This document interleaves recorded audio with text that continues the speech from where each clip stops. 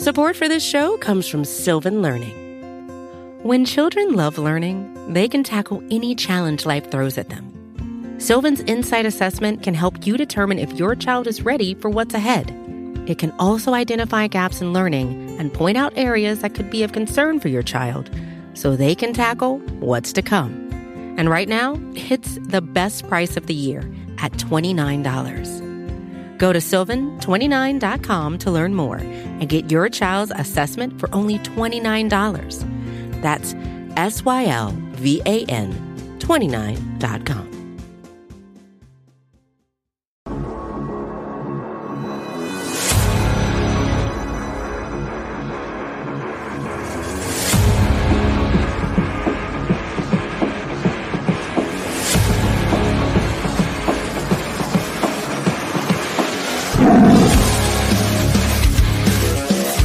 Bengals fans are amazing. They're resilient, they're tough, but they're fun.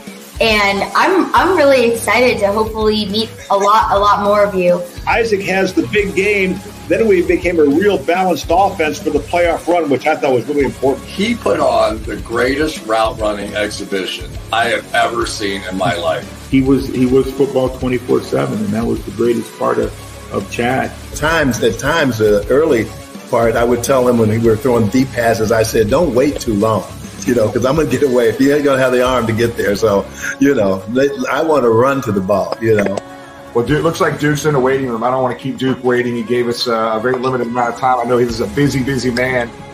Duke, what's going on, big dog? How you doing, buddy? Jim, how are you, man? Thanks for having me on. Yeah, Hey. I'm real busy. I'm sitting on my porch. Yeah, well, hey. Have a little drink going on there. Joe Burrow has played in big games his entire life, and I would think he will be a steady hand at the bow of the ship. And I think I wouldn't be surprised if they take him all the way to the Super Bowl. I really wouldn't.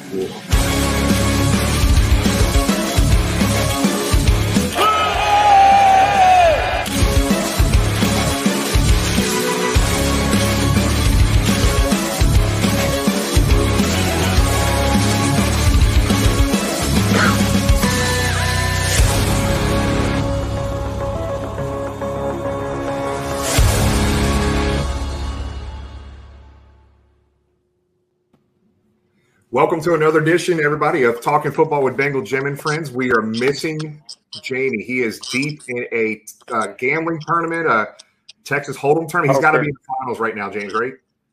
Poker tournament. He's winning lots of loonies up there in Canada. He promised us if he didn't advance, he was going to be here. So obviously he's doing good. Kudos to him, and hopefully he brings home lots of money. Yeah, this is his I believe this is his football spending money if he does well this weekend. So the longer he plays, the more games he's able to come down to Cincinnati for. So in a way, this is a good thing. We miss him, but it's a good thing. All right, man, we got a lot of stuff going on, guys. Around 8:05, Chris Evans, Cincinnati Bengals running back, will be on with us.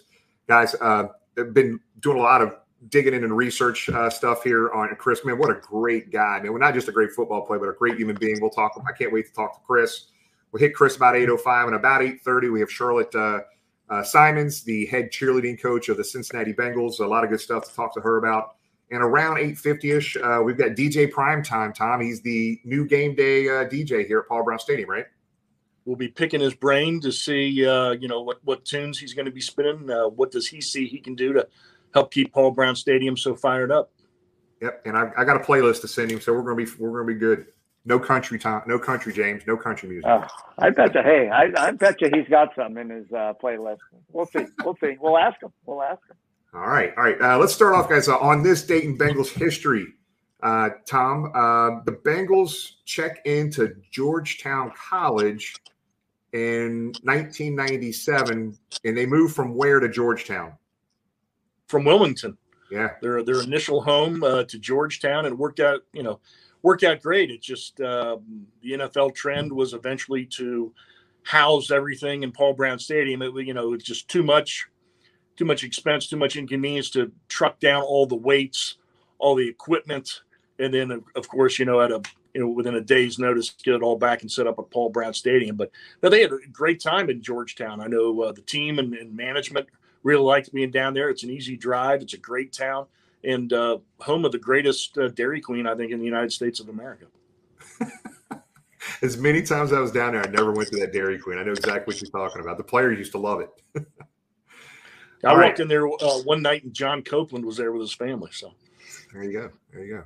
All right, let's do Bengal Brandon's Bengals birthdays. Let's see who he's got for us today on the birthday list. I think he has 2 players today. If I can find them, we got defensive lineman Langston Moore, who turns 41 today. We have offensive lineman TJ Johnson, who turns 32 today. So Bengal Brandon, Bengals birthday, only 2 Bengals birthdays today. I thought we might have had a couple more than just 2 there. So a couple quick things. I want to bring something up Tony wanted me to share. Tony the Tiger wanted me to share with you guys. So we're almost about $20,000 in money raised for local charities here already this year. We got some big stuff getting ready to announce. Tony's actually selling these patches, and all the proceeds are going to go to American Foundation for Suicide Prevention. There's not a link, just direct message Tony, whether it be on Instagram, Facebook, or Twitter. He'll get those patches and stickers and stuff to you, but you can see the prices there: 3-inch patch and 3-inch stickers, $12 for $2, 2 sets for $20. So that's a charity near and dear to Tony's heart there. So just make sure you DM Tony, no matter what social media platform you're on, to get that done. So also, let's talk about the Cincy shirts. We'll have some sort of update here soon on where we're at on all the shirts and the money raised for Ken Anderson Alliance. But guys, man, there should be a link popping up here soon. Caleb, our new producer, is in the background right now. We'll pull him on here later. Is going to share a link to the shirts and the koozie, the new koozies. Those are actually should be in this week. Tom's favorite shirt right there, which James' son Cannon was sporting this weekend. We'll talk about that here in a minute. And our number 1 best-selling shirt right there, the Big Tailgater shirt. And those things are nice. I went down to pick mine up Friday before I headed up to Indianapolis. That's really nice. And then our other show shirt.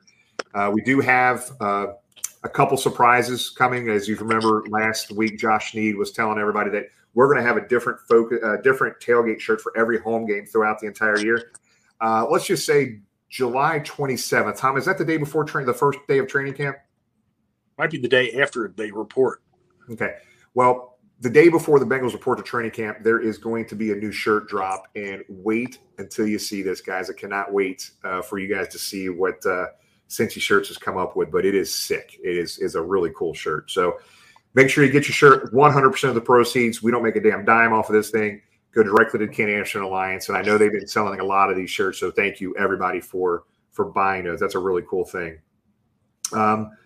Let's talk about the Ring of Honor, guys. There's supposed to be an announcement, if I read correctly, next week.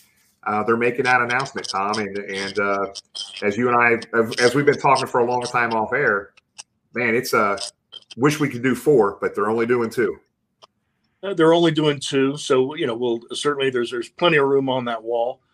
But and there was a lot of talk. I know there was some sports talk radio fodder on that this past week, and it's difficult. There are just so many guys that ultimately belong up there. But I know the criteria for myself when I voted was anybody that I thought needed to be on that wall to help their case get into the Hall of Fame. That's who I wanted. I actually split my vote with another fan who does not live close and does not have season tickets and does not even live in the country. I gave him the option of taking that other vote, and his vote, the other vote went to him. And if he wants to disclose that next week when he's here, he can. But I very proudly voted for Willie Anderson, and if I could have voted for him twice, I would have. No doubt, Willie deserves it. And my thing is, last year, if you remember, is when the initial 4 went in, they did the ceremony on Thursday night before the game. So hopefully, logistically, if they can make it happen, and if they do another dinner/event, do it Wednesday. That way, those that have a big tailgate in the southeast corner of Paul Brown Stadium could attend it on Wednesday night. So that's my wish. Honestly, I voted for Willie too, and I can't remember who the other person was that I voted for. What it's been about 2 months ago, 6-8 weeks ago that we voted. Honestly, I can't even remember who the other person was. As Tom said, I think Willie's somebody that needs to be in, and then I think there's a lot of people up for that second one. So it's going to be interesting to see who gets that. But again, if we can just do that dinner event, second Ring of Honor party Wednesday night before Bengals front office, if you're listening. Yeah, I was getting ready to say that's for the Bengals front office. So yeah. And I know Willie's coming, I know there's gonna be a lot of people in town. Willie's trying to make it into a game. If he makes it to the Ring of Honor, he's going to be at that Thursday night game. I can tell you that right now. Also, the July 31st show, guys. Tom and I and James and Jamie and Caleb, we're trying to. We've got a lot of Hall of Fame voters that we're talking to right now. That a couple of the guys we've had on last year, but we're going to focus that entire July 31st show on the Hall of Fame. So they're supposed to be making announcements in August on who their picks are going to be. There's some stuff going on. They're going to reduce the number, Tom, from whatever number to 10 or 12, I think is what we saw. Yeah, I think, from all the nominees, we're about at 55, 50, somewhere in the 50s. They're going to take it down to 12.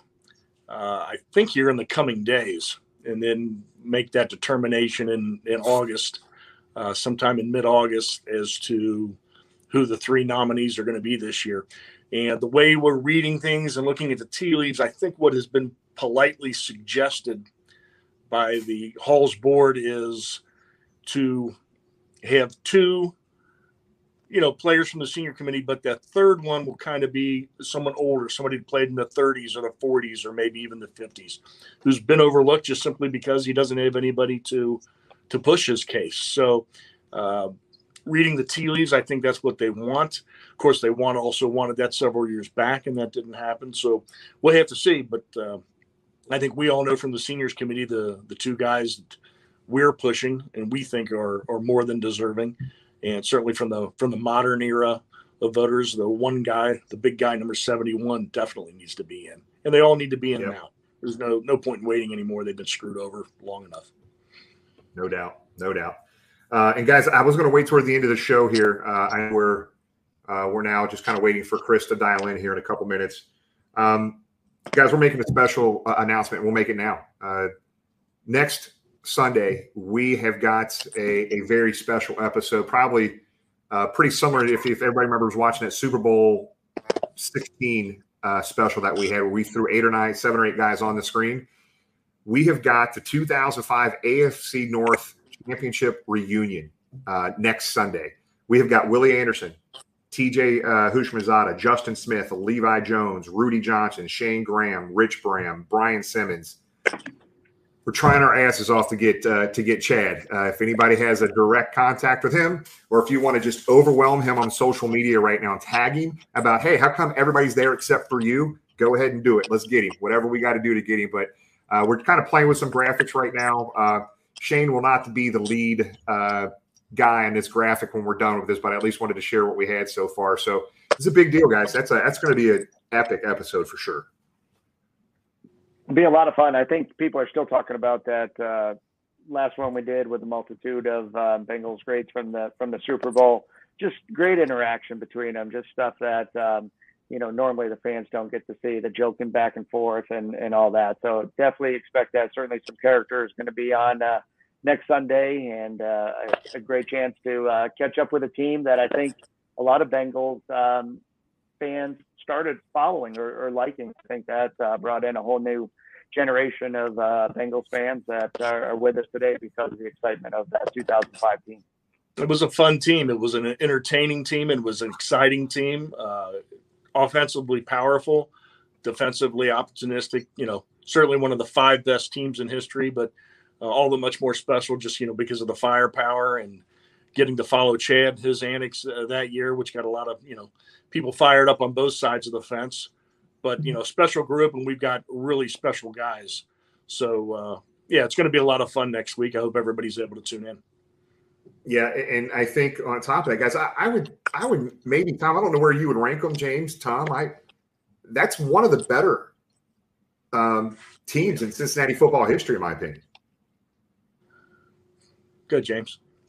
Yeah, I think obviously everybody knows the run that they could have had, minus the injury in the first half of the playoff game. Certainly that offense was one of the best of the league that year. They would just outgun everybody. And when Carson went down, it was a whole lot of what ifs going back and forth. But a fun team to watch. And as you mentioned with Chad, you never knew what you were going to get every game or what antic he was going to pull. And just some solid guys. Some of them will be on the show next Sunday, and a lot of fun to watch for sure. What to look at, I mean, one of the top half dozen teams of all time, certainly the 3 AFC champions teams that went to the Super Bowl. I think the 2015 team, if Andy doesn't get hurt, they certainly would have been in the running to go to the Super Bowl. The 1975 wild card team that, if they played today, would, everybody be bonkers for them that could have gone to the Super Bowl. And then that 2005 team is right there with them. Yeah, I'm pretty excited about it, guys. And again, I've got confirmation from every one of those guys that they'll be here. I got a picture sent to me of a couple players. I didn't even recognize Brian Simmons. I mean, these guys, when they stop playing, they look good, right? But they're just not as bulky as they once were. Man, Brian Simmons was a stud too, man. He was one of the better linebackers in Bengals history for sure. Hey guys, while we're getting Chris to dial in, question for you. We'll go from history to modern times. The sky was falling briefly this week. Hopefully everybody's been able to prop it back up when Jesse Bates and the Bengals could not agree to another long-term contract. He will be under the franchise tag this year, and he's frustrated and has said he's not going to show up. He's not going to play. What's both of your takes on that situation? Well, if you look at it, I don't know how many players were kind of in that boat of Jesse, potential franchise tag candidates, whether they re-signed or not. But, you look across the AFC at Orlando Brown, huge name there, somebody the Kansas City Chiefs gave up a lot of draft picks for. And, they too were unable to come to terms with, their franchise left tackle. So certainly we weren't the only ones. 2 other guys, I can't remember their names, maybe Jimmy or Tom, you do, but we weren't the only ones that were unable to come to terms. And it's just part of the game of the NFL, and that's why it's in there. And hopefully he'll want to play for $12.91 million this year. Yeah, that's where I'm at, man. And again, look, the players got to do what they got to do. Their lifespan is very short, 3 to 5 year, 3 or 4 year average as an NFL football player. I know they got to make the money while they can. My take on it, though, however, is him saying that he's not going to sign it and not play this year for $13-14 million. I'm sorry, man. There's no way he walks away from $13+ million. But I don't know, guys. They've got a lot of stuff coming up here. They probably saw this coming with their draft. If you remember the draft we had, very heavy into secondary and safety in the draft, and I don't know, man. I'm one of the best safeties in the NFL. I'm hoping his agent. I think his agent is one of those agents that really cause some problems for NFL teams. He's always looking for his players to be number 2 or 3 paid at their position in the NFL. So it's a tough situation, that's for sure. Yeah, Jimmy, I think you bring up a really good point. But the one thing about Jesse, and we all love Jesse, and when he is on, he is one of those elite safeties in the league. But last year, games 1 through 17, he wasn't on. He was not the Jesse we'd learned to count on in coverage, tackling. And his grades fell like that. He was very mediocre. Now, you know what, though? After halftime of the playoff game against the Raiders, he turned it on, and he was that elite Jesse again, helping make big plays. That play in the AFC Championship game that ended up being an interception with Von Bell in coverage of Travis Kelce was unbelievable. That play will go down in Bengal lore forever. And then he had an excellent Super Bowl. He had a pick in the Super Bowl and saved a touchdown. But I'm not sure the consistency's been there. I mean, year 1, he was fabulous as a rookie. Year 2, maybe a little bit of a sophomore slump. Year 3, one of the top 3 safeties in the league. year 4 not there. And I just wonder if he does hold out or does skip camp and does anything to damage his performance during the regular season. What's that say going into free agency again for him next year to have, 2 bad regular seasons in a row or not as good as you can be. But he's a good guy. I've met him. I know his teammates think the world of him and love him, and he is important. He's smart, calls the defense, but the other thing is we've got a talented team and they're young. We're not going to be able to pay everybody. And, I wonder if a little of it is his position, and just they may, as they're developing that core that's going to eat up the entire salary cap if he's just somebody that doesn't fit. Yeah, good point, Kyle, on that. Again, just an interesting dynamic here on this. But, I don't know if you guys saw the rating, the Pro Football Focus rating, the top 5 rated Bengals through the playoffs in the Super Bowl. Number 1 rated player, 100 scoring in a scoring system, was Jesse Bates. He was our top-rated player throughout the playoffs. He didn't play like that during the regular season, start to finish, but he really stepped his game up in the playoffs. He did. So, James, you talked to Chris. He's on the way, I think, right? Yep, he's finishing up something. He apologizes. He is coming. So, matter of fact, it's something we're going to talk to him about. I think it's a youth event that he's very active in the community. So he will be joining us here momentarily. There he is. Once he gets. Here he is. There he is. Hey, Chris, what's up? So yes, he will be with us, and appreciate everyone's patience on that. One thing we talked about too, the fantasy football league we had last year. There's already been people asking us this year, are you guys going to do it again? The answer is yes. We haven't, as everybody knows, everything we do here is for charity. So we will be taking the proceeds from that, donating it to charity. Last year was Icky Woods and the Javante Woods Foundation.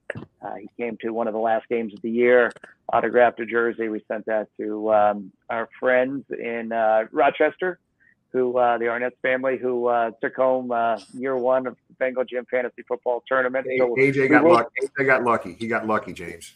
I think Jimmy won 1 game all year, so we'll see if he can double his win total for year number 2. But again, people have already asked if you want to partake in that. Let us know. We'll let you know the buy-in and then the charity that we're going to support through that. So it's fun. We'll do a live draft, and stay tuned for the specifics on that. Yeah, that draft last year was comical. It was fun. It was a good time. So you had every Bengals player locked up, Jimmy. And I was drafting former players. I had Andy Dalton as my backup. I had Giovanni Bernard. I was drafting anybody. You had them all. So yeah, you went a little too far drafting Dewey Warren as your 3rd stringer, but what the heck? So. I'm trying to think what else we get hit on before Chris comes on here, guys. We got let's see. Oh, boom, boom. And yeah, real quick, if everybody right now that's in there viewing, whether you're on Facebook, Twitter, or YouTube, go ahead and get your questions out now for Chris. Caleb, right now, we'll kind of tag those, and we'll try to get to as many of those as we possibly can. So any questions you have for Chris, the very unique story this guy has, and it's a very cool thing. That's one of the things why I personally love doing this show that we've been doing for 3 years now is – when you kind of prepare for the show and you're starting to get your stuff together, you start learning stuff about these players and the people that we're talking to that I never would have known if we weren't doing this show. And that's probably been one of the most rewarding things to me is finding out not just what they do on the field, but most of the people we're talking to are great human beings off the field as well. They're just all about helping people. And you're going to hear some great stuff about Chris tonight. But we've done this this is season 3, guys, and we've learned so much. Just when we thought we knew a lot about Bengals history and about Bengal players, we've learned a lot going through this process, preparing for this show, for shows, getting ready to talk to players. A lot of behind-the-scenes stories that were never told. And, I think players come on, they feel comfortable. Again, they appreciate all the fan questions and the support over the years that all the Bengals fans across the globe have been so generous with them on. And, it's a lot of fun. Caleb here brings up a hot topic, and we'd be remiss not to talk about it this week. the new helmet. I think there was a lot of buzz. There was a lot of feedback back and forth. What's the helmet going to look like? Is it going to be the old retro helmet? Is it going to be a whiteout helmet? Is it going to be something that we haven't even seen? And we got a little teaser from the Bengals. What was it, Wednesday or Thursday of last week? And I think pretty clear, subtle hints of what direction the new or alternate helmets are going to go with. Yeah, it was a no-brainer. It wasn't to me. It wasn't a surprise. I thought it was something that had to be done. Can you imagine a whiteout at PBS Thursday night with the all-white uniform, guys? I'm telling you, it's gonna. Hey, see this jersey? I've already called Cook Sporting Goods. I got a white one ordered with black Cincinnati across the front, and black Bengal Jim. I can't find. I'm trying to find a white hat like it. It is going to be crazy at Paul Brown Stadium Thursday night. I'm assuming that's the game where they're going to do it. I don't know, but I can't wait. What was it? Has it been 4 years or longer now when they first introduced the white jerseys for that Thursday night game? Maybe against Miami, was it? Dolphins. 4 or 5 years ago. So now here we come full circle. Has the NFL determined how many games can they use the white helmet for? Did they ever rule on that? I've read multiple things on that. I heard that they're only going to be able to use it once. Then I'm like, anytime they wear the white uniforms. I don't know what the official ruling is on it, Tom, but I hope they can use it anytime they wear those white uniforms. That'd be sweet.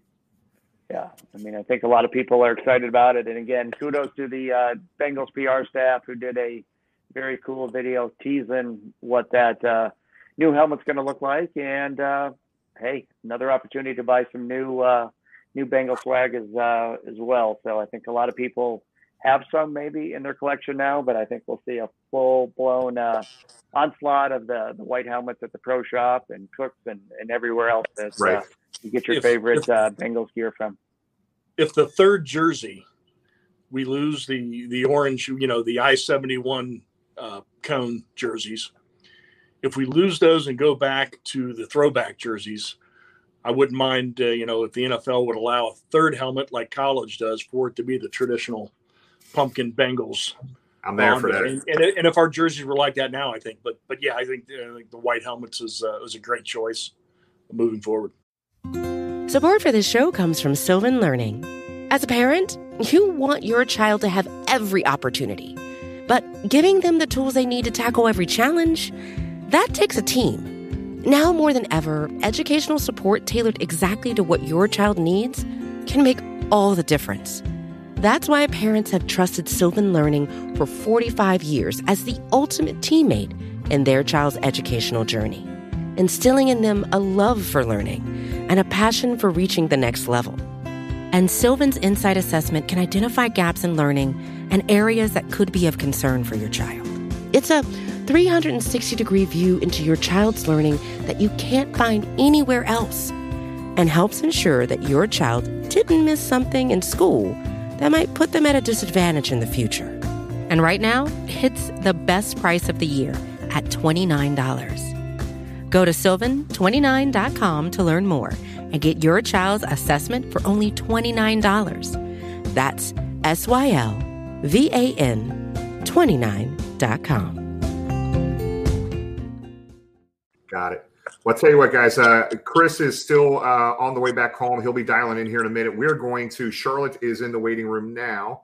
We're going to get her on here a couple minutes early and hit on some Bengal discussion. There's a lot of stuff to hit on here. So we'll bring Charlotte on here, see if she's ready to go here. Hold on 1 second, guys. All right, Charlotte, here we go. We're trying to bring Charlotte on here. Charlotte, how you doing? Can you hear us? I sure can. How are you all doing? Wonderful. How you doing? Hanging in there, living the dream. You have been one busy person for a long time, but especially this year. You just got doing a lot of different things. But do me a favor, Charlotte. You've been how long have you been? Tell everybody how long you've been the Bengals cheerleading. How long you've been involved with Bengals cheerleading. Everybody that's watching right now, it's amazing how long Charlotte's been involved in this thing. I did not know this until today. Charlotte, give everybody the scoop. How long you've been around with this cheerleading? Okay, I started actually cheerleading when I was in high school. At that time, they allowed you to be in high school and still be able to cheer. We now take them a little bit older, and I was just getting ready to go to my senior year. Somebody had mentioned trying out auditioning, so I did it, and I cheered for the Bengals. 3 seasons while I was going to Miami University. And during my tenure at Miami, I cheerleaded with Miami and the Bengals for 2 of those seasons.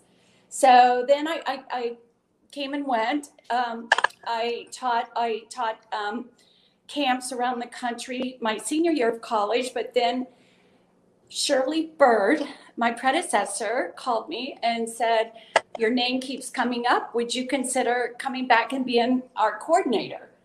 And I'm like, okay, what does that mean? I went to her house and more or less interviewed, and she said, I want you to be my next coordinator. So there's Shirley Bird, and then there's me. So there hasn't been anybody else. And so I was her coordinator for, it was just meant the captain. I cheered 13 seasons. So you cheered at the '88 Super Bowl, correct? Yeah, I sure did. That was my last cheerleading on the field myself, or personally. And I cheered both Super Bowls. I cheered 82 and 89. Oh, very cool, very cool. And then I got a quick video we're going to show here. We'll let it play, and we'll talk about this afterwards. So I guess the cheerleaders have a Facebook page or something, and some videos, a YouTube page. It's been kind of fun following these guys because they had a hell of a run, just as fans, and then the cheerleaders going through the same, the whole season, the playoffs, and going to the Super Bowl. This is a fun video, so I'm going to play this here real quick, and we'll come back and we'll talk to Charlotte. Start it over, my bad. We're gonna cheer to victory. Touchdown Bengals, get some points up on that board. Win the game for Cincinnati.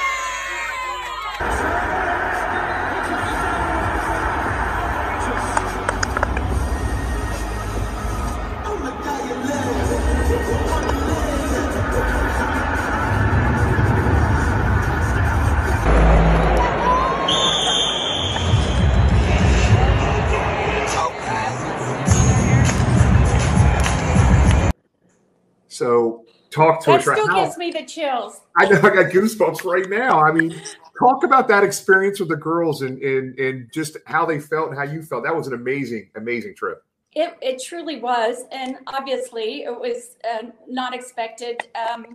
Quickly, it became our reality. So I can't say how proud I was walking in that stadium with our ladies in their black dresses, scooting their orange luggage. Never thought we would be taking that orange luggage to Super Bowl, but I'm behind taking a lot of the videos. I took a couple of the videos on the bus, and I keep watching the same videos of them getting off the bus.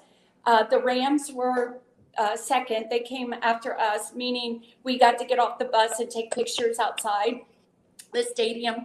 And then the Rams came up behind us, and I'm just looking at our team and how dressed and how proper. I was just like one proud lady. I got to tell you, it still makes me. That's awesome. Very cool. Very cool. So you've been involved in all 3 Super Bowls in some capacity as a cheerleader, either actually cheering or coaching. That's just a cool thing. Yeah. Tom? Charlotte, we have somebody in common, one of your Pro Bowl cheerleaders from a few years back. I don't know if I should going to use her name, but married somebody who's essentially another son to me, Matt. You were at the wedding. So I know where this is going. You're talking about. But one question, will the Bengals be getting new boots this year? Was a question from her. They get new boots every year. Okay. Now that was a question I was supposed to ask. I didn't know if that was a complaint maybe the girls have or. Oh no, they get boots. Even when I back in the day when I cheered, if you were on the team multiple years, you might have kept. Seems like I might have kept the same boots a year or two, but since I've been here, unless we have gotten boots, they've gotten boots every year. In fact, they just got their new boots a couple days ago. In fact, they get boots and shoes in a couple different pieces. What is a typical, I won't say work week, but a week of preparation like for all of you getting ready for a game on Sunday? Oh, okay, cool. That's a good question, because behind the scenes, I guess everybody just sees the end product, the end result of the cheerleaders on the field. But leading up to that point, administratively, there's a lot behind the scenes. So like right now, let's start with practices first. You mentioned game day, but it all kind of meets in the middle with the same fabric. But it's just like now taking my phone's blowing up with our captains and coaches, laying out. I have to see what the schedule is for Tuesday, Thursday. We practice Tuesdays and Thursdays. Right now they're doing 3 a week. So they're doing Tuesday, Wednesdays, Thursdays, but that only lasts through the month of July, the first week or so in August, leading up to preseason. But it's a lot of preparation music wise, especially since we've just got this amazing Seth and his group have done an amazing job, trying to cultivate and make it a great game day experience. So a lot of behind the scenes all weekend. We're listening to music, trying to make sure we choose the right songs. Then it has to be cut, then choreographed. We use different choreographers, so that has to be etched into, is there our timeout 45 seconds? Is it a minute timeout?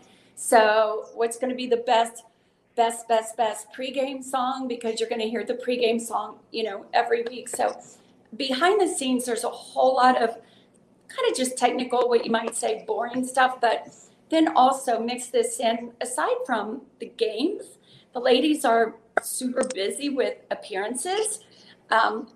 Next week I'm getting 4 people ready for Clark County Fair. There's a lot of behind the scenes of, where they get to go do other things, other appearances and so forth. So typical week is a lot of hours. And then on game day, the gals show up. If we have a 1 o'clock game, they walk in at 8 o'clock in the morning and starts the production. So it can get busy. This week coming up, that's like we have, they have their PR photo shoots.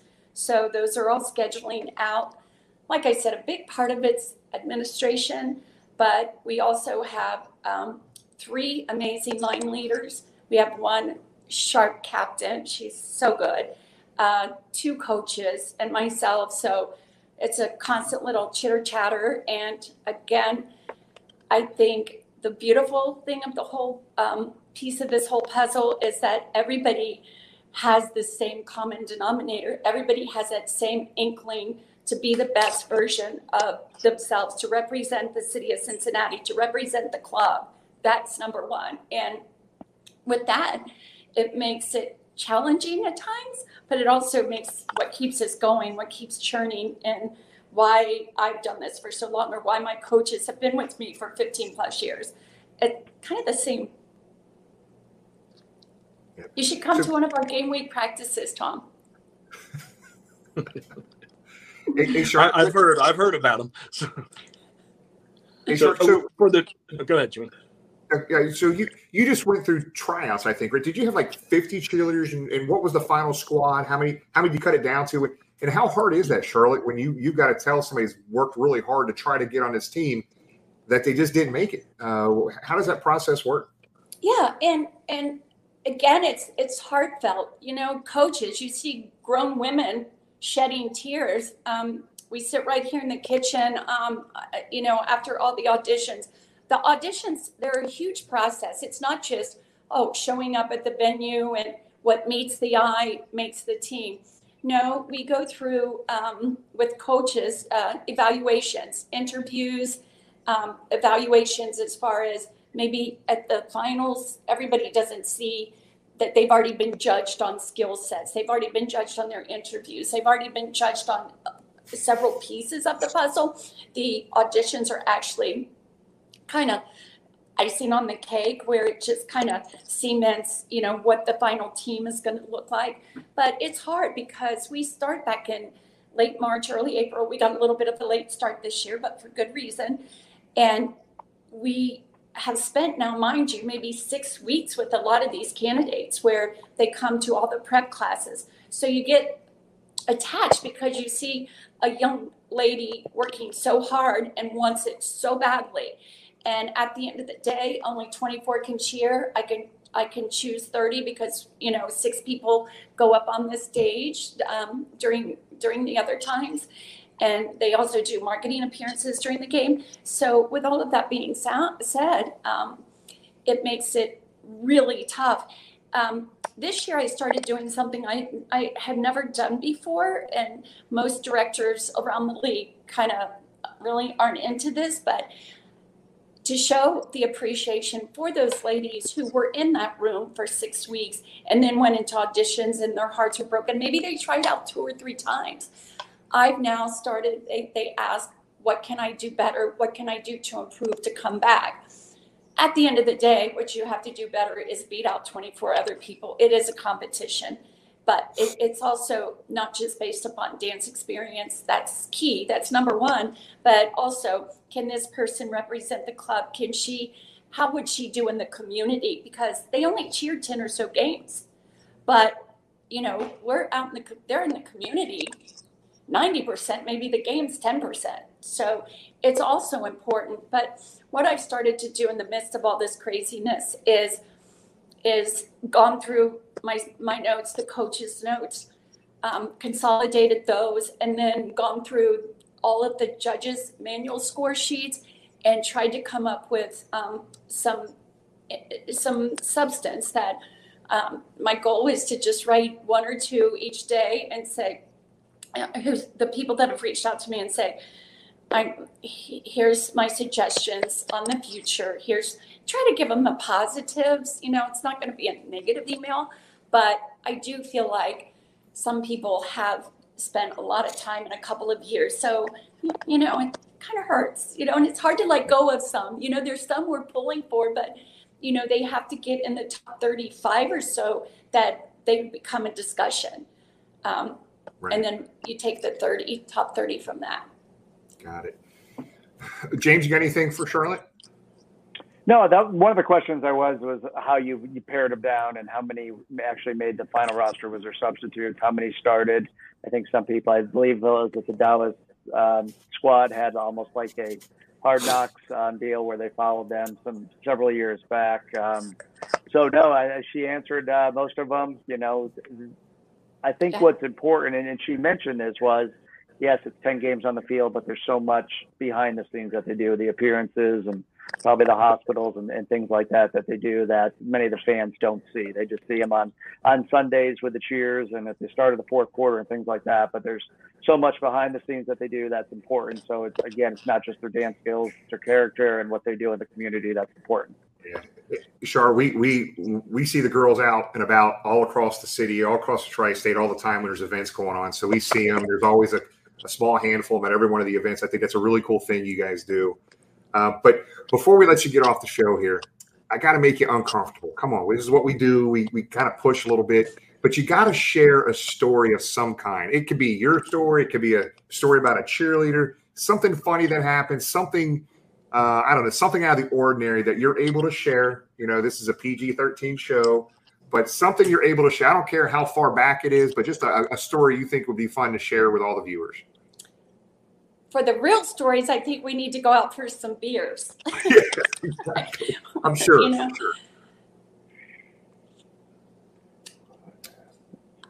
Some of there's so many, Jim, and I keep thinking about it. Everybody says you have to write the book, and I said, well, I might have to be dead before it's published. But I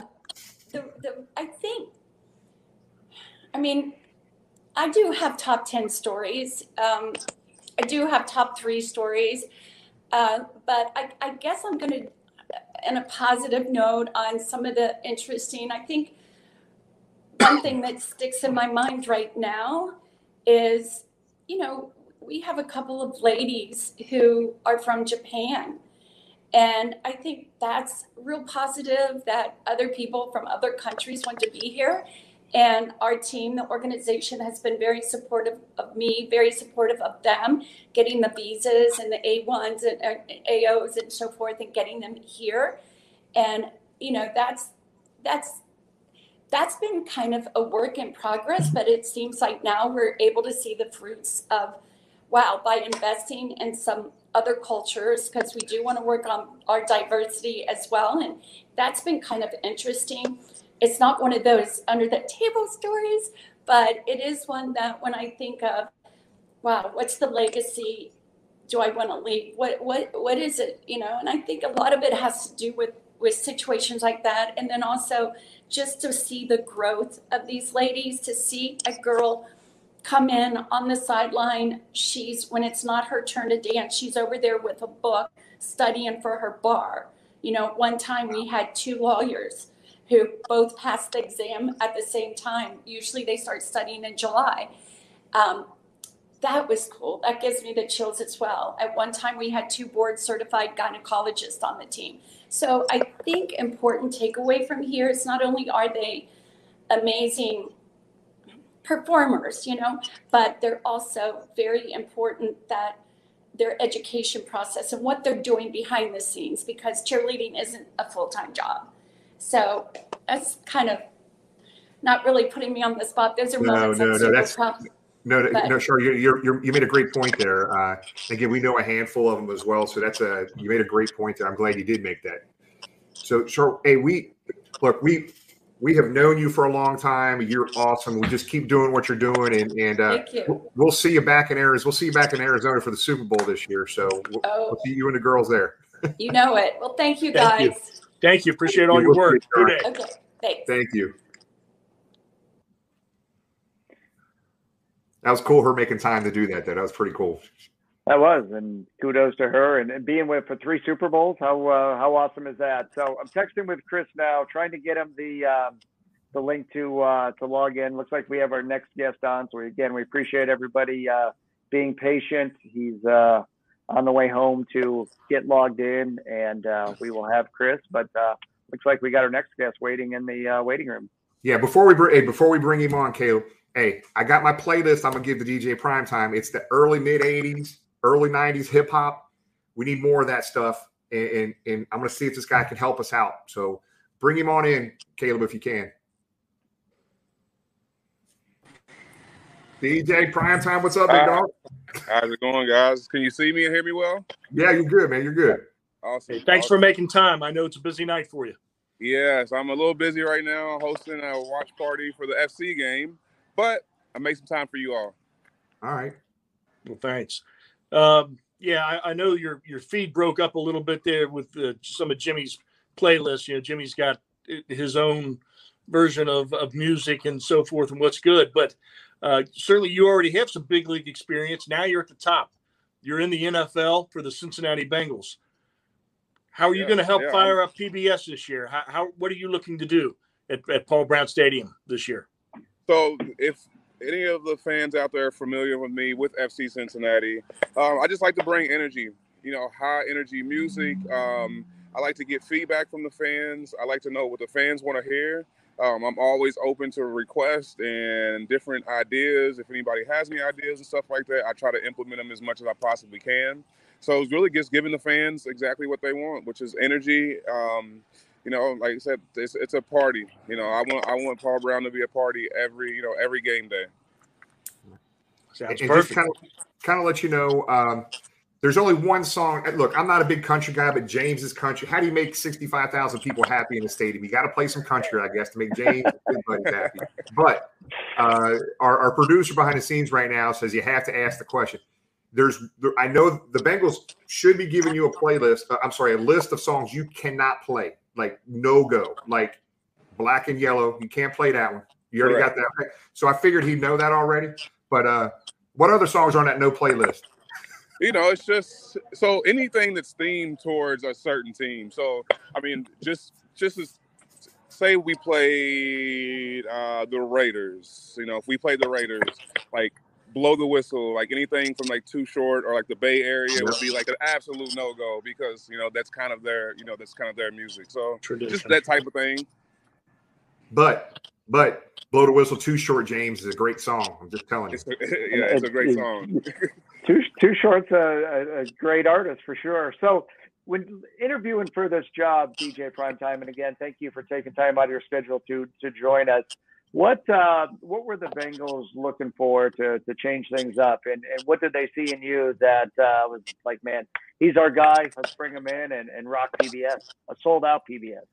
Yeah, so number one was the experience, just having the experience with playing in stadiums, playing in front of, really big crowds. I also DJ for Xavier University men's basketball. I've worked with the Pacers, Indiana Pacers before, so I have the experience. And what they were looking for was, they brought in a new game day ops team last year, like a game day presentation guy. So he came from the New Orleans Saints, and he wanted to kind of switch things up, and he wanted somebody that had the experience. He wanted somebody that was known well in the city, in the community also. I do a lot of work in the community. I do a lot of work actually in the city. So that's what I'm trying to bring. I've been in Cincinnati now for 10 years, and I've got to know the people, and I've got to know a lot of the players. I'm really good friends with a lot of the players. And so they just wanted somebody that was more involved, somebody that had a lot of knowledge of the actual game. Situationally, first downs are not the same as big third downs, and fourth and goals and that type of thing. So it's like what kind of energy do I want to bring for those special and individual occasions that'll happen during the game. Got it. Tom, you got anything else? Yeah, I was just wondering, you're going to have a separate list to the side, maybe to stick the needle to the opposition. The opposing quarterback throws an interception. So those are all those situational things. It's like, I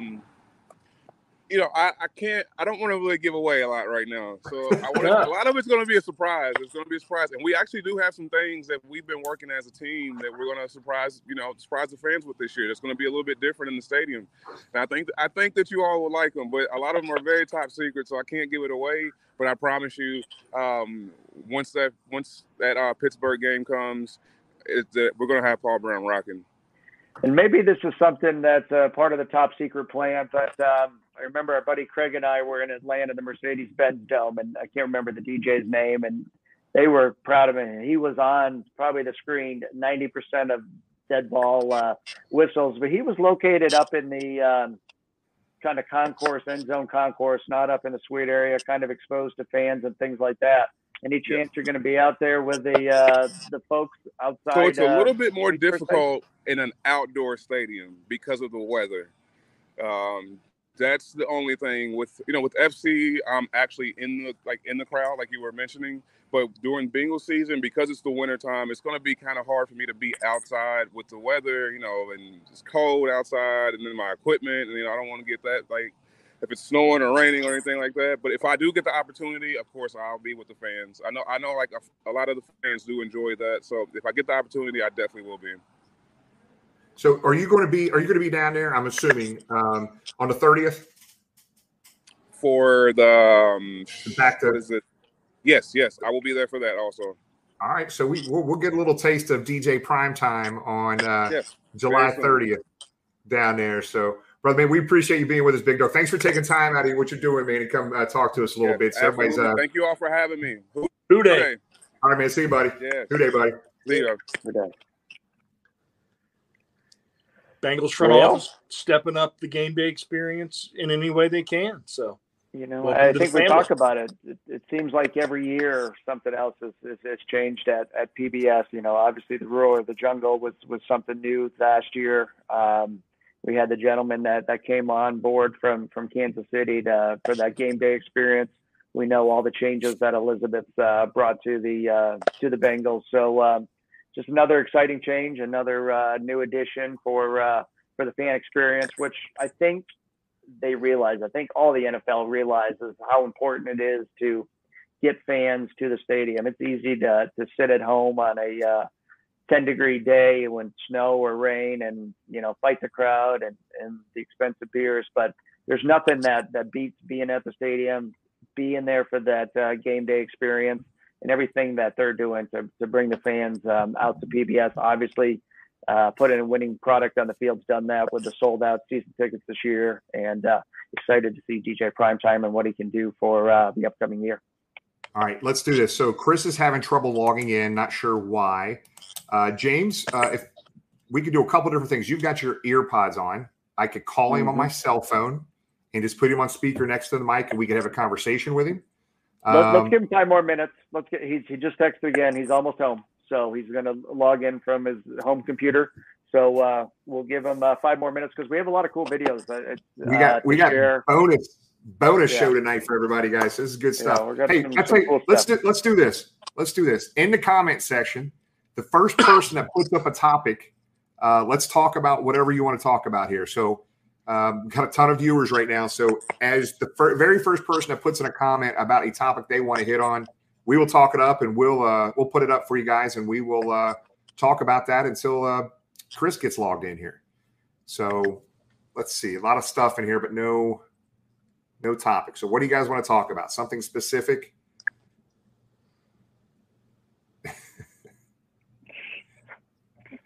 Not touching that one, Tony. All right, here's a good topic. All right, let's go. We're going to go beer. James, it's a great topic. Maybe it's a new thing we do, roulette topic, man. So James is talking about James Harrison is talking about beer here, guys. So let's talk about I know what James' favorite beer is. James, what is No, I wasn't even going to go that direction. I was going to say we had a little get-together last night. Some people on the screen were there. Everybody was invited. It was in Indy, so I know it was a long drive. But our buddy Dell from 16 Lots shows up, and Dell never shows up empty-handed. And what did Dell have?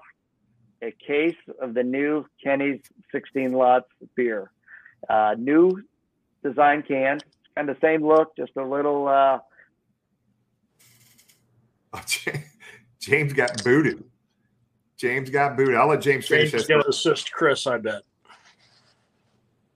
No, he was mid-sentence. There he is. Yeah, I was mid-sentence. I don't know. I think Caleb booted me off. But, no, that new 16 Lots is there, expected. I think we were talking to Dell last night. Is that it's available in Kroger's now, I believe he said.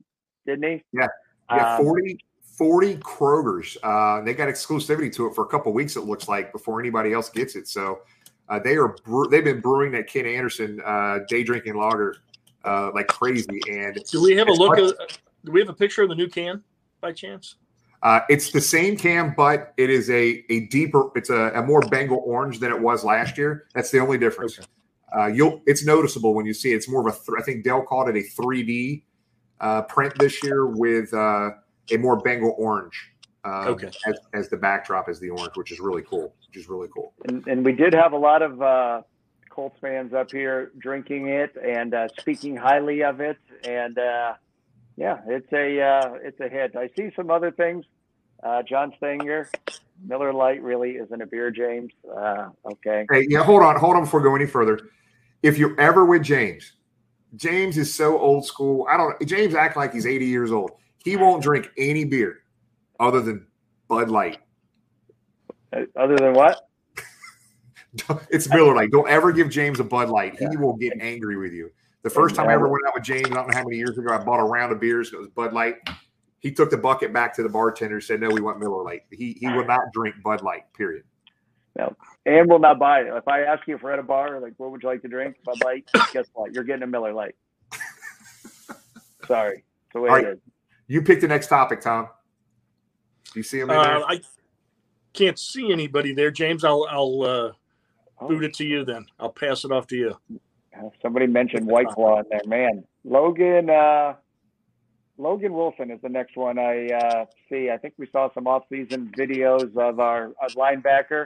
Tom, you want to touch on Logan Wilson?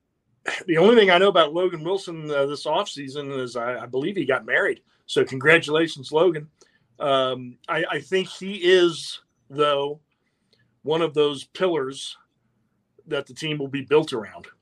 When we talked about, certain guys in certain positions just may not fit. I think Logan Wilson is somebody they want here for the long term. He's quick, as we saw last year. He's opportunistic, getting his hands on the ball in big games as well, and getting himself on whoever has the ball for the other team's offense. So I think he's a leader. I think he's going to be here a while. I think they want him here. And, it'll be a matter of getting everything and the numbers put together. But he's another guy. This next offseason is going to be so big. Start with Logan Wilson. But you're also looking at, it won't be too much longer. And DJ Reader is coming up. DJ Reader might be the most important guy on that defense. He just impacts everybody, and also in the locker room. But those are guys on defense that they want to keep. So no, I'm really high on Logan Wilson. Fantastic player, works well with his running mate Jermaine Pratt, and hopefully he'll be here for a very long time. Yeah, but Tom, you know what? This is an interesting comment here.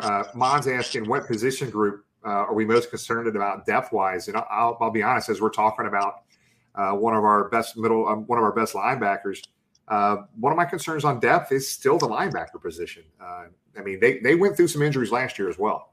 Well, I think if they can get all those guys that were hurt back, and if they are back at 100%, I think they're going to be okay. You got Akeem Davis-Gaither coming back. Hopefully at 100%.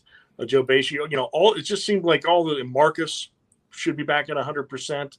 So I think they have some depth there. And linebacker in terms of numbers, unless you're a pure 3-4 team, you don't see teams carrying. If their base is a 4-down lineman, you don't see them, carrying 6-7 linebackers like they used to. It's more like 5. Yeah. So I think they've got their core, and I think they've got some depth. And I think they're looking for some guys to take a step forward with another year in the system. Got it. Here's another one.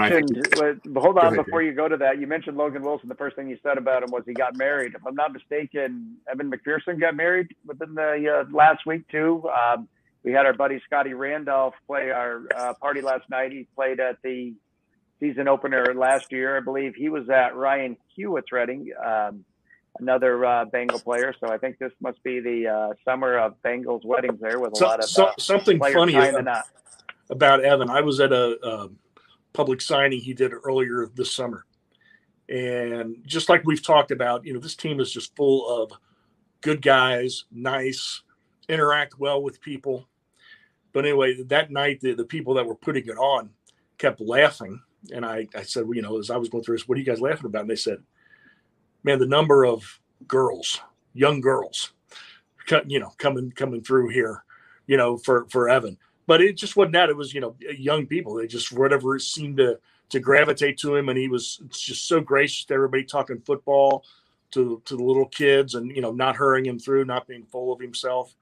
But I'm glad everything's going great for him at home, he and Logan. But selfishly, we wanted to keep kicking the same way he did last year. James, any update on Chris? Almost home. That's the latest text. So I'll keep you posted. All right. Let's talk about this real quick. Not a whole lot of details yet. I am not going to be able to be there for this. I'm going to be up in Canton, Ohio. Tony, myself, and a good group of us are heading up to Canton. But we are planning a SWAT team reunion right now. Hollis, Josh, bobblehead Cincy Bob's guy, Dell, us.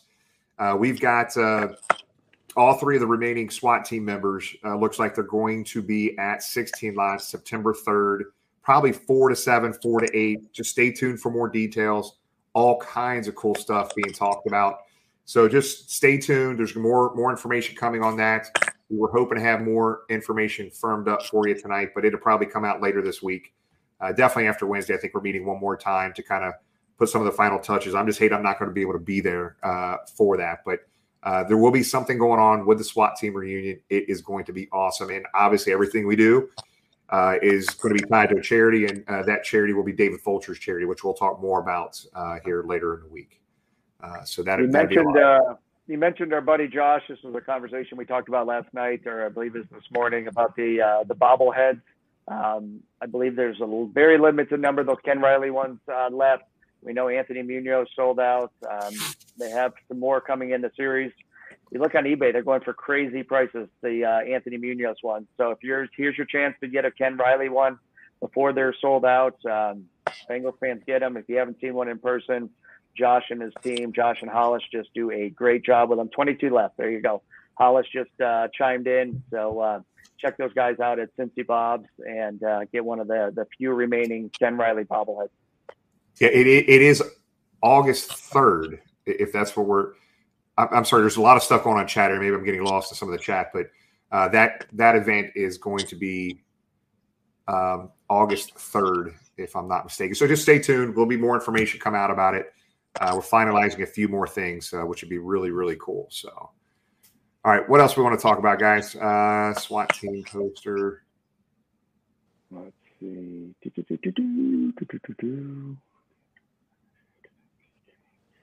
Yeah, that's true. That was one of the best trades in Bengal history, Tom. BJ Hill? Absolutely. Yep. Yeah, that ranks right up there with our God love him, our good friend Pete Johnson. James Brooks. With 1 year left to play in the league, getting traded to San Diego for James Brooks. Or Fred Willis and Doug Dressler to Houston for Charlie Joyner. But Paul Brown absolutely nailed that one in 1984, and kudos to Mike and Duke for pulling BJ, because as we recall, the Bengals were light on the defensive line. They needed depth, and he came in with a week's practice, and I think he hit 2 sacks that first game against Minnesota, or a ton of pressures. I know he had 1 sack and an absolute ton of pressures, but he came in and endeared himself to the front office. Got a very nice contract. There'll be a lot of pressure on him this year, but it looks like the starting defensive tackle position is his, and we've got some depth there. They'll be rotating guys through, but I think that is the main key for the defense this year, and that will be to get more pressure consistently on the opposition's quarterback. Yep. Here's another good topic by Michael here. Let me see. I just had it. The question was, any leaks for the ruler of the jungle? I can't find it. Maybe Caleb, you can find it there. But if you have any thoughts, there it is.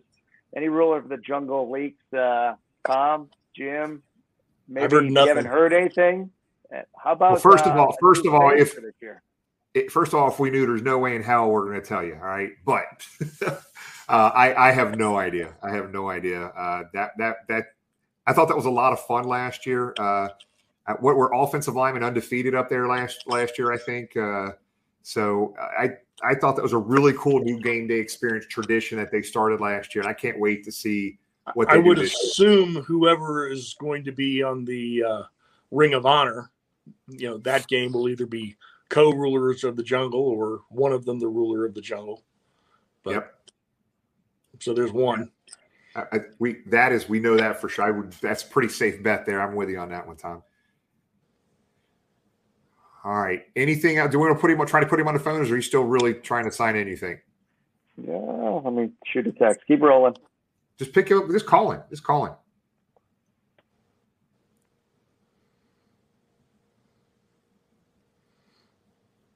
That SWAT team poster, Tom. That's one of my favorites. That came together pretty quick. I think it's a story there. They were just all in the locker room talking about, it'd be nice to do something. And Lewis Phillips was the energy. Just, we got to do something. And came up with it. So it'll be neat. It'll be neat that night to, certainly David's still very active in the community, but to see him and ET and national media celebrity Solomon Wilcots and see what, because Solly still, certainly has his connections here in town, has his radio show on NFL Network every morning. So to see not only what he thinks of him, but what he's hearing from around the nation. Right. James is now on the phone with Chris. So sorry, guys. Hey, this is why we want to continue to be live, because stuff like this happens. It's always good. It's either good stuff or bad stuff. But if we can get Chris on here a little bit, it's still going to be a good time. So this is a great question. I've been asked this dozens of times. When does the Fan of the Year get announced? I can only assume it'd be the same time frame that they did last year. It was officially announced on October 21st last year. You're probably going to see some stuff probably the next couple of weeks, I think, where you can nominate a Fan of the Year. But I want to be very clear. I last year being Fan of the Year, I don't know who nominated. There was multiple people that nominated me for that thing. So I think there's a process where you have to nominate and give a short, brief story on why you think your nominee deserves to be Fan of the Year. Another thing I would tell people on that is, guys, there's so many people that should be Fan of the Year, and that's what the most difficult thing is. I would tell you, it could be somebody popular on social media. It might not be somebody popular on social media. Just share who you think that should be the fan of the year, and tell the best story you can. I think everybody keeps looking at social media that these people should be fan of the year. Deserving, probably, for sure. But understand, there's so many people that are not on social media that have been fans for so long, have been in that stadium since the stadium opened and been through thick and thin. There's so many deserving people. It's just a really tough thing. But I truly, if they keep the same time frame as last year, they made the official announcement October 21st. I think I was recognized, about a week or two before that. Then I had to keep that on the DL, and then it was pushed out on their social media platforms on the 21st. All I can do, whoever it's going to be, just be prepared to be surprised, and they're going to make you shed some tears because I know I did, and I still probably one of the best moments of my sports life was that time, and then the season, and going to the playoffs and going to the Super Bowl. Just an amazing run. So I'm looking forward to see who the new fan of the year is going to be, and I can't wait to see who it is. So let's see what it's here. Right now, our Bengals roadies, and let me pull Caleb on here. Caleb, I hope you're ready, buddy. I'm going to go ahead and pull you on here. So Caleb, we've had on the show before. Caleb's behind the scenes producing stuff. Caleb, how many consecutive games have you been to home and away? Do not count the London games. All right, so 41 in a row, and it's 77 of 81, but 2 of those are London. So 77 of 79. Yep. 41 in a row. Yep. So for I don't know how many years, since 1989, 1990, I've been going to 1 or 2 or 3 away games every single year. I've always missed going to every game home and away by a couple games. Last year was the first year I went to every single game home and away. Didn't know it was going to be 21 games, but, Tony dubbed us the Bengals roadies. We had, 8 to 10, 8 to 11 people that went to every single home and away game. We're going to be at most every one of the games again, Tiffany. I know the one game that I'm going to struggle getting to is going to be that game in New England. We'll get it. That is Christmas Eve. That is the worst accessible stadium in the history of NFL stadiums. I really don't want to go to New England. Let's see what that game means first. So I'll hold off on that decision as it gets later in the season. But we do plan on hitting it. Caleb, Foxborough, where the Gillette Stadium is actually like 5 miles closer to Providence, Rhode Island than it is downtown Boston. That's what I've been told as well. Yeah, it's not the easiest. I mean, it's not right off the interstate. It's not like Paul Brown Stadium where you have several interstates, right there pulsating and state routes to usher you in and out of the stadium. It is very almost 2-lane road to get to and into the town of Foxborough. But I've been there twice. It's the stadium itself is nice. We didn't have any problems with the fans. But, man, getting in and out, it was like 2 lanes going in, 2 lanes going out. You got 65, 70,000 people. It is the worst accessible stadium in the NFL. But, again, didn't have any problems. Fans were fine. I think the last time I was there was, 2009 opening day against the Pats. We got smoked. But you've gone to, visited a lot more stadiums than I have. Very limited. Who are the best and worst to visit? In all seriousness, we have fun with a couple of our division rivals, but who are the best, has been the best and the worst to visit with? Well, I'll give mine. I'll let Caleb give his. Caleb, go ahead and start with who's the best, who's the worst. Well, I know that my worst, Jimmy's going to argue with me because we constantly get in a fight about this, but I'll start with my worst outside of the city up north and the city near West Virginia. Those 2 are obviously the worst, although last year it wasn't really too bad somehow. Tony got lucky and somehow managed to everyone be very generous and nice to us. But I'm going to say Buffalo is the worst. I can't even say some of the names that I was called here. Some of them I didn't even know were derogatory. Like they were coming up with new words to call us. It was awful. And that was like 2 years after we sent them to the playoffs. They donated all that money to Andy Dalton's charity. I thought we were going to roll up there and everyone was going to love us. And it was quite the opposite. Your best. Your best. My best as far as stadium, or are you talking fan wise? Just experience. Overall experience. I would have to say Minnesota's the best stadium. Their game day experience was absolutely amazing. On top of it, everyone was super, super nice. We rolled in. I actually drove to that game 11 and a half hours. Awful, awful, awful experience. I don't suggest that. But we showed up to a bar close to the stadium the Saturday before the game just to get some food. We sat at the bar, had a couple beers, and me and my buddy that were up there, when we went to pay our bill, the bartender's like, nah, someone already paid for your tab already, and someone else tried to pay for it as well too. So we had two different people, unnamed, didn't want any recognition, try to pay for our food out of the middle of nowhere, and everyone was super nice. The stadium was amazing. If you guys have ever been there, it's top 3 stadium in the NFL, and their skull chant is unbelievable. A lot of people like the Renegade song that goes on in the city near West Virginia. The skull chant is so much farther away better than that. It's unbelievable. So I'm going to say Minnesota is mine. Yeah, and it's interesting you say that, and I don't disagree with you. I'm going to have 2 different answers on this, but it's all depends on how big of the game is when you go to that. What does the game mean? How, what the fans are. But I can tell you, the city up north is absolutely the worst. Guys, I was there in the late 80s, early 90s when they were relevant.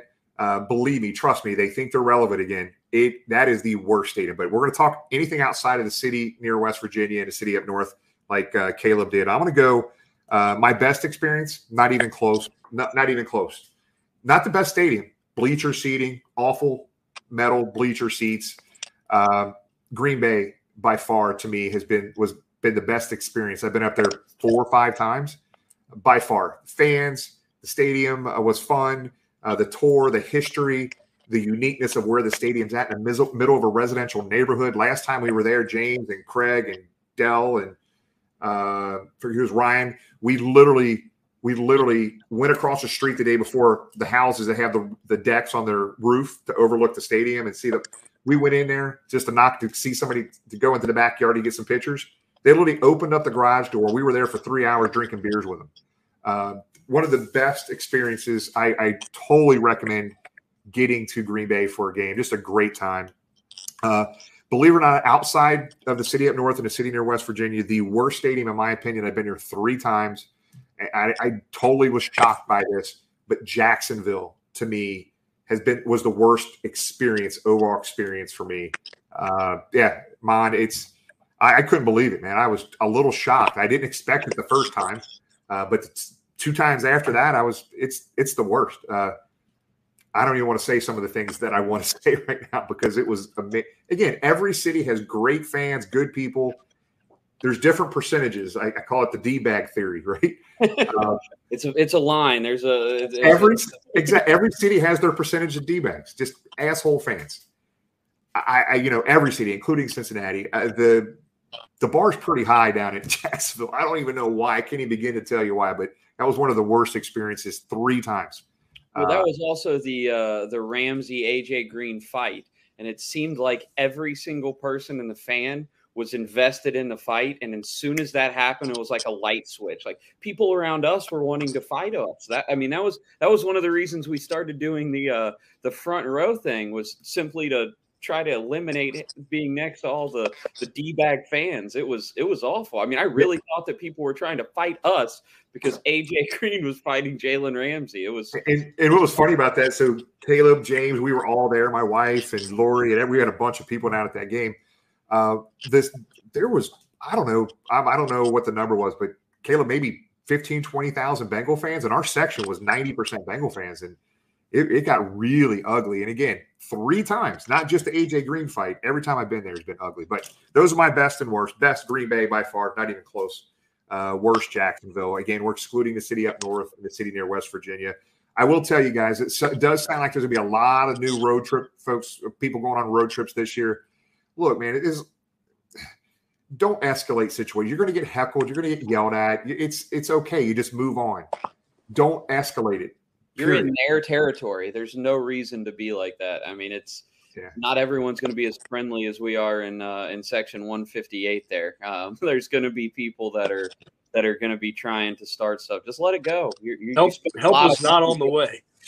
Yeah, true. But it is funny, as I look back, I think I'm at 28, 29 stadiums, whatever it is. But I got to go to like both stadiums in Detroit, right? The old Silver Dome and the new Ford Field. I got to go to both last two stadiums I've been to in Indianapolis, the RCA Dome and whatever the hell, the Lucas Oil Stadium. I was in Minnesota's old stadium, which was probably one of the worst stadiums itself. Fans were great, but one of the worst stadiums, the old Metrodome. But that was the year before they moved out of that. Got to go to both stadiums in the city up north. City near West Virginia, obviously here in Cincinnati, both stadiums. So it's a real cool experience. There's nothing better than going on the road, having fun with friends. And it's even better when the Bengals win on the road. It is a great ride home. There's nothing better than a win in another stadium. I love Paul Brown, of course, but winning in another stadium is amazing. Luke asked me how many stadiums I've been to. And, I guess if there's 32. After this year, I should have 4 left. Jimmy, if I remember correctly, after this year, you have 2. Is that right? 3. I'm not going to be able to get to no new stadiums for me this year. Okay, so 3 is what you still need to do. All right, let's get back. Let's get an idea, James. What was Chris saying? We're going to have to kind of push this to another date. Nope. He said 5 minutes about 3 minutes ago. So he apologized. He said it's been a long day. So we'll give him the 5 minutes there, and we've waited this long, and we'll have him on. So just to add, you know who's going to bed right now? Tony the Tiger's in bed right now. He's past his bedtime. We got in trouble because our fantasy draft was so late last year. 9 o'clock. He's like, I've been in bed for 2 hours. So yeah, we apologize, Tony. We're keeping you up on a school night. So everybody that's just tuning in, Chris got stuck somewhere. He's on the way home. We had Charlotte, the head cheerleading coach for the Cincinnati Bengals, on. She was awesome. DJ Primetime stepped away from an event he was at to come on and talk to us for a little bit. So we still plan on having Chris on here. We've spent a lot of time here kind of prepping for Chris. So we appreciate if you can hang on. If you're able to, great. If not, at the end of the day, we will be. This is obviously recorded, and we'll get this to you guys. You guys will be able to watch it. But we got a lot of good stuff with Chris coming up here. So. Tony. You guys were mentioning the stadiums, and Buffalo. I would agree with you, Caleb. I think they got a couple of snowballs thrown in my direction, but also probably one of the best tailgating with Pinto Run there. And who's the guy that drinks out of a bedpan, has the meatballs out of a bedpan? Yeah, Buffalo Balls. Yeah, Captain Buffalo. So they're unique, and I think a lot of it depends on how the team's doing. I remember going to Kansas City 8 years ago, and they were, bad, and if the team's down, it's certainly a lot easier experience than when you're going into a division leader that's well on its way into the playoffs. They can certainly be a lot more hostile than a losing team. So I'm sure it depends on the situation. I had a great experience in Nashville, but I know you guys that went down for the playoffs last year. It was not as smooth. Oh, was it? Okay. Some people said it was not as smooth. Yeah, it was smooth. We didn't have a problem. No, now I agree with James's point about the magnitude of the game changes it. In 2017, I believe, was the Sunday night game in Kansas City. Everyone was super friendly. Everyone was super, super nice there, but I can't necessarily say that was the case in the AFC Championship. At least for the people sitting next to us, they sure were giving us quite a hard time. Yeah. Well, it looks like Chris is dialing in. Caleb, I want to put you back out here real quick and see if we can get Chris. Wait till he gets in here. Yep, he's there. We had his picture. We'll see if we can get him. So he's in the waiting room. There he is. Hey, Chris, how you doing tonight? What up? How you doing? Doing good. We appreciate you. We appreciate you taking the time to join us. Chris, a star at Ben Davis, which is literally 2 minutes down the road from where I'm at right now. Went to have a great college career at Michigan. 6th-round draft pick this year. Goes to the Super Bowl his rookie year. What a rookie season. And proud to have you on, Chris. Thanks for joining us tonight. Thank you. Thank you for having me on. I appreciate it. All right, Chris, what's going on, bro? Thanks for joining us today. So we got some videos we want to share with you, but I do want to talk about the charities, man. If you can see the screen here, I got not a former teammate, but somebody who played linebacker for Michigan as you were the year after he graduated. You came in, but Joe Bolden, middle linebacker from Cincinnati Colerain High School. Basically, I asked you. I called Joe and I said, Joe, man, he was what was he, James? At the end of the day, when he after he played his last year at grad assistant. So your freshman year, Chris, he was a grad assistant, and he remembers very vividly his first comment without hesitation to me. He goes, I remember him being really involved in the community. Kids absolutely loved him. They gravitated to him. That was Joe Bolden, middle linebacker for the Michigan Wolverines from 2012 to 2015. So are you able to talk about some of the charities and some of the things you're doing with some of the kids in the area? Yeah, I have a charity called CE Stars, and pretty much we just center around the inner city youth and just bringing the inner city and the suburban kids and bring them to you know what I mean, bring them together and play football. You know what I'm saying? I just bring them together and from all parts of life, and you know what I mean, just for a good cause, and just make it all work for them. So each side can see the same situation. The suburb kids can be grateful for what they have, and the kids from any city, you know what I'm saying, they can still play with them as far as like with like donations, and you know what I mean, and they don't have to pay as much as the suburb kids play because they're already like one parent homes and stuff like that. So we have a lot of donors and you know what I'm saying, get donations and stuff, whatever we can get those kids to be able to play. Gotcha. All right, we're gonna play a video here, Chris. There's no sound on it, but we'll talk about your high school playing days there at Ben Davis in Indianapolis High School. But it was fun spending some hours today and yesterday or this week, kind of doing some research. But in 2014, you guys won the state championship there at Ben Davis, and you set all kinds of high school records, man. But talk about your high school career for a little bit. Yeah, man. I came in as a freshman, played quarterback, and I my bad. I'm watching as it was going as I was talking. But I came in as a freshman, played quarterback in high school. I mean, in middle school. Then I got switched to slot because we had a good quarterback, which is actually good for me. So I just wanted to be a team player and help out the team anyway, and being able to get on the varsity field as much as possible. So I played a little bit of running back, mainly slot. And in my senior year, I played mainly running back. So when I was getting recruited, I got recruited as an all-purpose back just to be able to do that. And what helps me to this day is that I started out playing receiver after I played quarterback. So I learned all the fundamentals of receiver. So then now to this day, my game, the little nuanced things I learned as a receiver helps me like wait and play running back. So I had to get used to that mindset of running in between the tackles once I got to college, because I really have to do that and early in my high school career.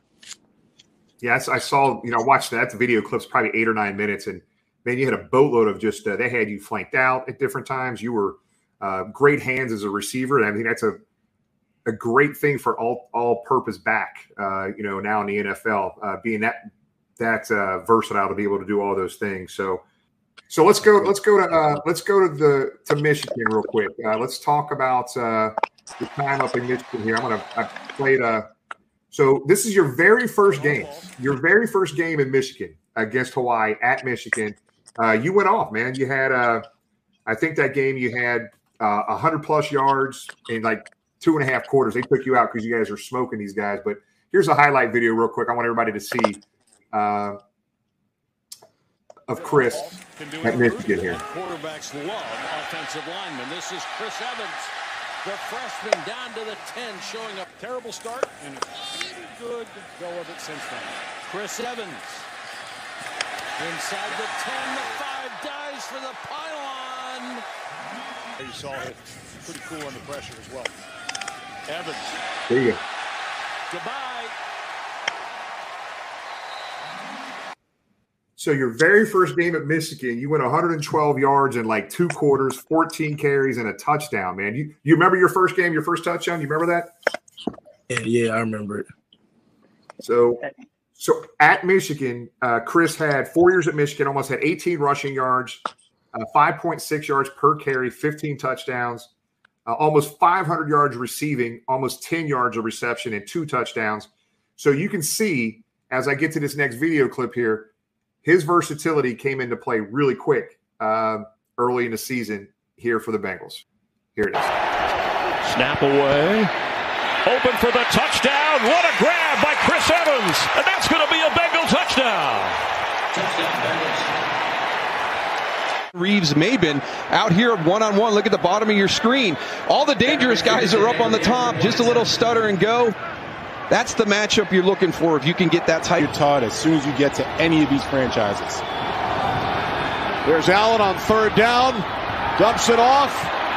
Inside the 10, down the sideline, Evans. And he steps out of bounds.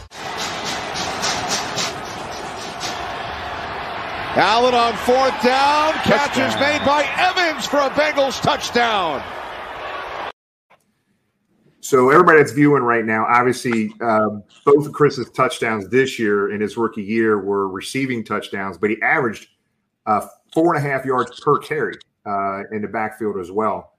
So, man, the versatility. So going back to high school, you playing receiver and running back, that's really helped you throughout your career, it looks like. Would that be accurate? Yeah, sure. Just the nuance and the fundamental.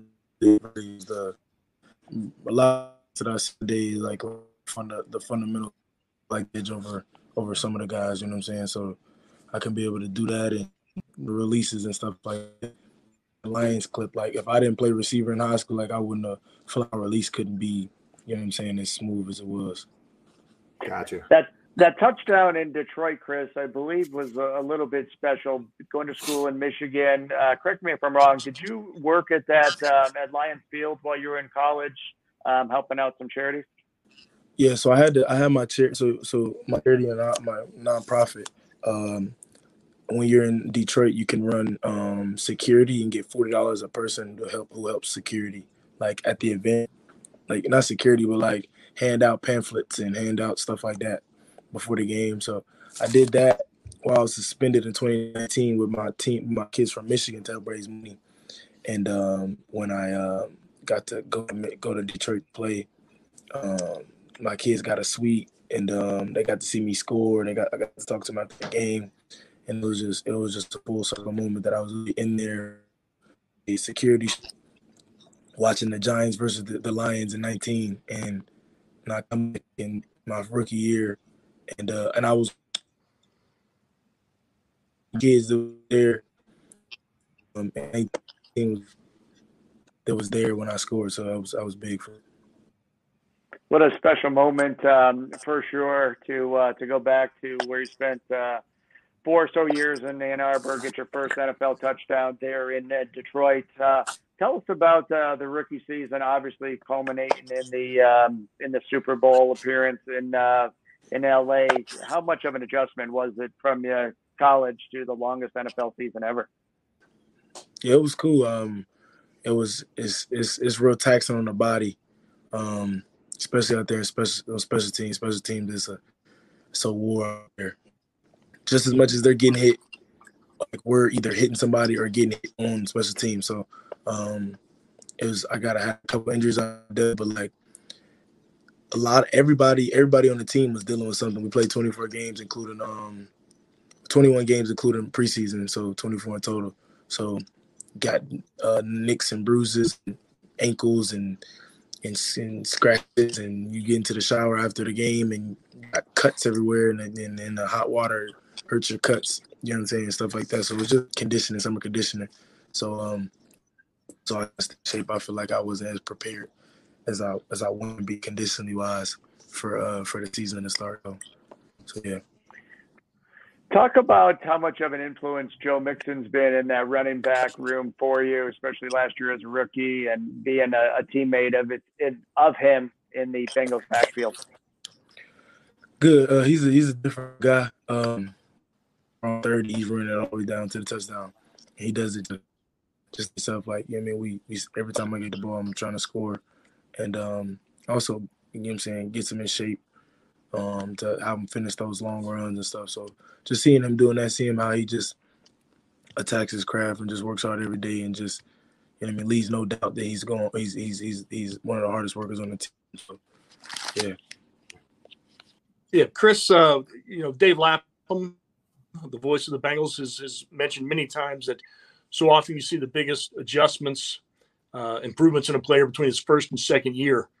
What things are you looking to, work on this year? And what was your biggest adjustment coming into the NFL? Was there much that surprised you? Preseason for rookies and like late round free agent guys is like so exhausting things I've done in my life. Like, we're out there at this time, we're playing Tampa, and it's down to me and the last running back because we're brand new and we're rotating every drive. We're playing all the special teams, like every special team. So you'll go out there and get 3 runs, and then you're on punt. The defense will go 3 and out, and then you're on punt return, and then you come back out.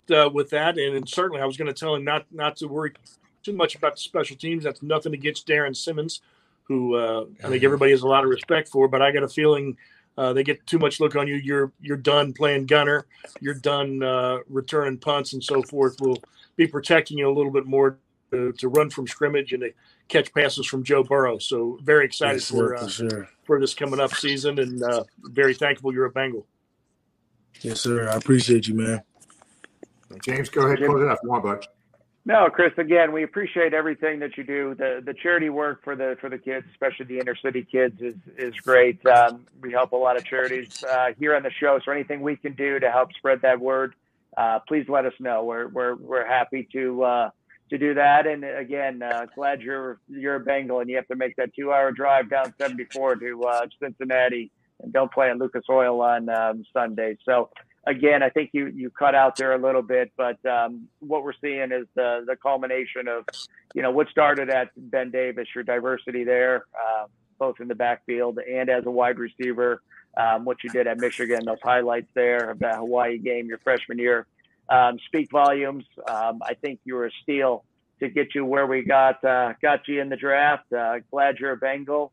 And honestly, look forward to the big things this year coming off the Super Bowl run. So appreciate you being a Bengal, Chris, and thank you so much for joining us tonight.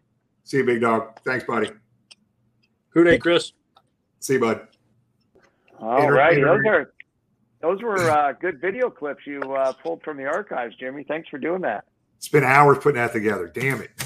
That was those were I tell you what, those were some pretty spectacular highlights. And those that don't know, Ben Davis was one of the powerhouse schools here in Indianapolis, located on the west side of town. I think, as you said, won a state championship that year in 2014, and perennial top school every year.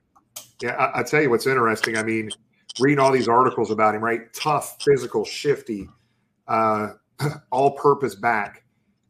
I'm going to tell you right now, I don't know this for a fact. I'm just telling you how I feel. This is my opinion. Chris is going to see a huge expanded role in this team this year, especially within this offense. Don't be surprised to see Chris Evans have a breakout season this season. No lie. Joe Burrow, the new offensive lineman, Joe Mixon in the backfield. Joe Mixon can't carry every single time. You're going to see Chris Evans be more part of this offense than he was last year. He's going to have a breakout season this year. I'm pretty excited about him. This kid. I couldn't believe that high school video. I mean, most of his highlights were from the receiving position, and he was just unbelievable. And his statistics, even in college, I mean, unbelievable. The guy's going to be a very, very big addition to that Bengals offense this year. He's going to have a breakout season, in my opinion.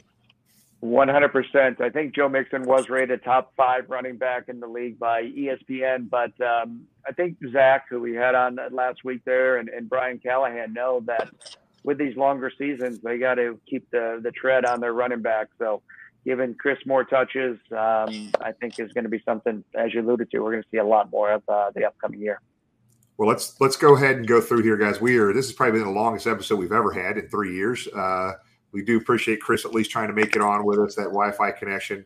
We do know somebody on the screen here that might be able to fix that Wi-Fi for him, but we'll talk about that later. So let's just go around the horn, James, and we'll start with you and go down to Caleb, then Tom, and we'll close it out. And we appreciate Allie and Chris for getting Chris Evans to join us. Again, Chris doing community work, so kudos to him. And excited for next week's show. That first Super Bowl episode we did with the 7 or 8 players from that Super Bowl team was probably one of the favorite shows that we ever had on. And I think this one is going to be every bit as good on Sunday. So kudos to you, Jimmy, for getting everybody together. I know Willie Anderson was a big part on getting a lot of his teammates involved, and excited for next week's show. And I'm just waiting for the text from Jamie tonight to see how many thousands of dollars of loonies he won in his poker tournament. Tom? No, again, great guests tonight. Appreciate all of Chris's efforts, and Charlotte and DJ. But pretty big week of news for what is typically the desert for NFL fans. News from the Bengals this past week, and a big announcement coming up this week. So we'll go from there and have something else very positive, which has become the norm. And, we'll see everybody last Sunday. We appreciate everybody's patience tonight with Chris. Jimmy? Caleb? Oh, go ahead, Caleb. Yeah, I also want to thank all the guests for coming on. I'm definitely excited about the new DJ. I'm glad that he knows the rules. No black and yellow, no Wiz Khalifa, and definitely no Renegade. For sure, we're not going to be playing that song either. Going to have to reiterate and pound that home. Awesome of Chris to come on there. Sorry I was having some connection issues, but I do know a guy, as you guys know. We may be able to help him out there if you guys pass that information along. But no, it was a great show. I'm really looking forward to next week. I thought the reunion show was one of the best shows that we've ever had. As you guys all know, I did schedule engagement pictures with my lovely fiance several months before we had this scheduled. So I'm going to still try to sneak out and get back as quick as I possibly can. Don't do it. Jimmy's discouraging that. We'll see. We'll see how quick we can run through there. I mean, it's good. If you got the dogs involved, you're never going to get done. You'll be doing them till Monday. No dogs. That's okay. End up on. We're doing them up in Dayton. So they'll end up on the highway. They'll be on 75 if I let the 4 Huskies. I guess I'll be a little repetitive here, guys. I just want to thank everybody for tuning in. The longest show we've ever had in 3 years, and we still got a pretty good chunk of people in the room here. Next week, guys, massive show. 7 or 8, I forgot, I lost track, of the 2005 AFC North championship team. So that's going to be a lot of fun, that reunion next week. There's also might be a couple surprises next week. We won't dig any further than that. Thank you to Charlotte. Thank you to DJ Primetime. The Ring of Honor announcement is likely coming out this week. Here we go, Willie and Lamar and Isaac and all the guys that everybody on that list is deserving. But I can't wait to hear that announcement. I cannot wait for the season to get going here, guys. And we will see you guys next Sunday. Thanks for hanging in with us, and we appreciate you guys today. We'll see you next Sunday. Good day.